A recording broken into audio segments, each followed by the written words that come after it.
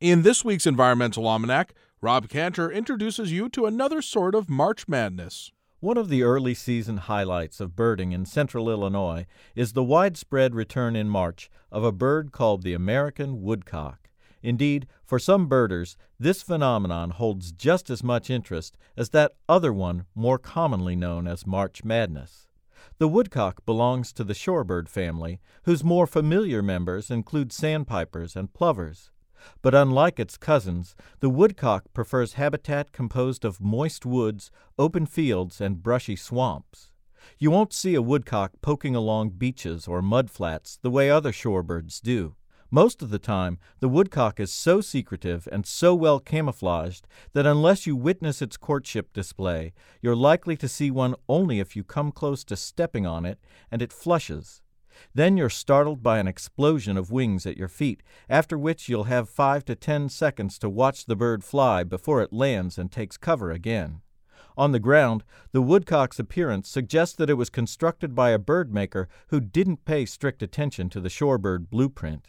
It's a plump bird, about 11 inches long altogether, although its bill accounts for 3 of those inches.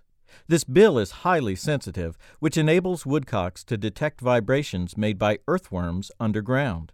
And it features a flexible tip that can be opened to grasp worms even while the rest of the bill remains closed. A woodcock's eyes bulge out like black stick-on doll eyes that are attached in the wrong spot, just a little too high up and too far back on its head. Odd as it may look, this arrangement allows the woodcock a super-wide field of vision, nearly 360 degrees.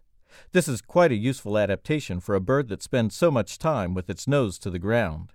Appearances aside, what endears the woodcock to birders is the strange and elaborate courtship ritual that the males perform at dusk and dawn in the spring. Many people have written to describe this behavior, although none so eloquently as Aldo Leopold, whose book A Sand County Almanac has done so much to inspire the modern conservation movement. This is how Leopold describes the male woodcock's sky dance. He flies in low from some neighboring thicket, alights on the bare moss, and at once begins the overture, a series of queer, throaty peints spaced about 2 seconds apart and sounding much like the summer call of the nighthawk. Suddenly the painting ceases, and the bird flutters skyward in a series of wide spirals, emitting a musical twitter.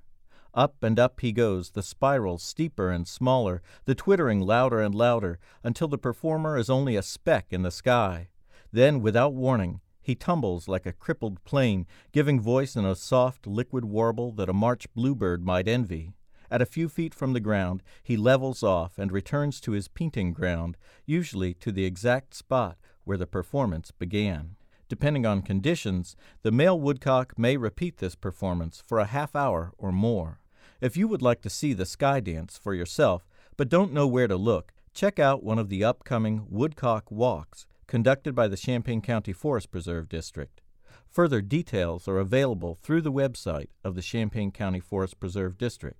To find out more about Environmental Almanac, to listen to it again, or to see lots of photos, follow the links on our website at will.illinois.edu. And you can read Environmental Almanac on Sundays in the News Gazette. The Environmental Almanac is a service of the University of Illinois School of Earth, Society, and Environment, where Rob Cantor teaches courses in environmental writing and issues.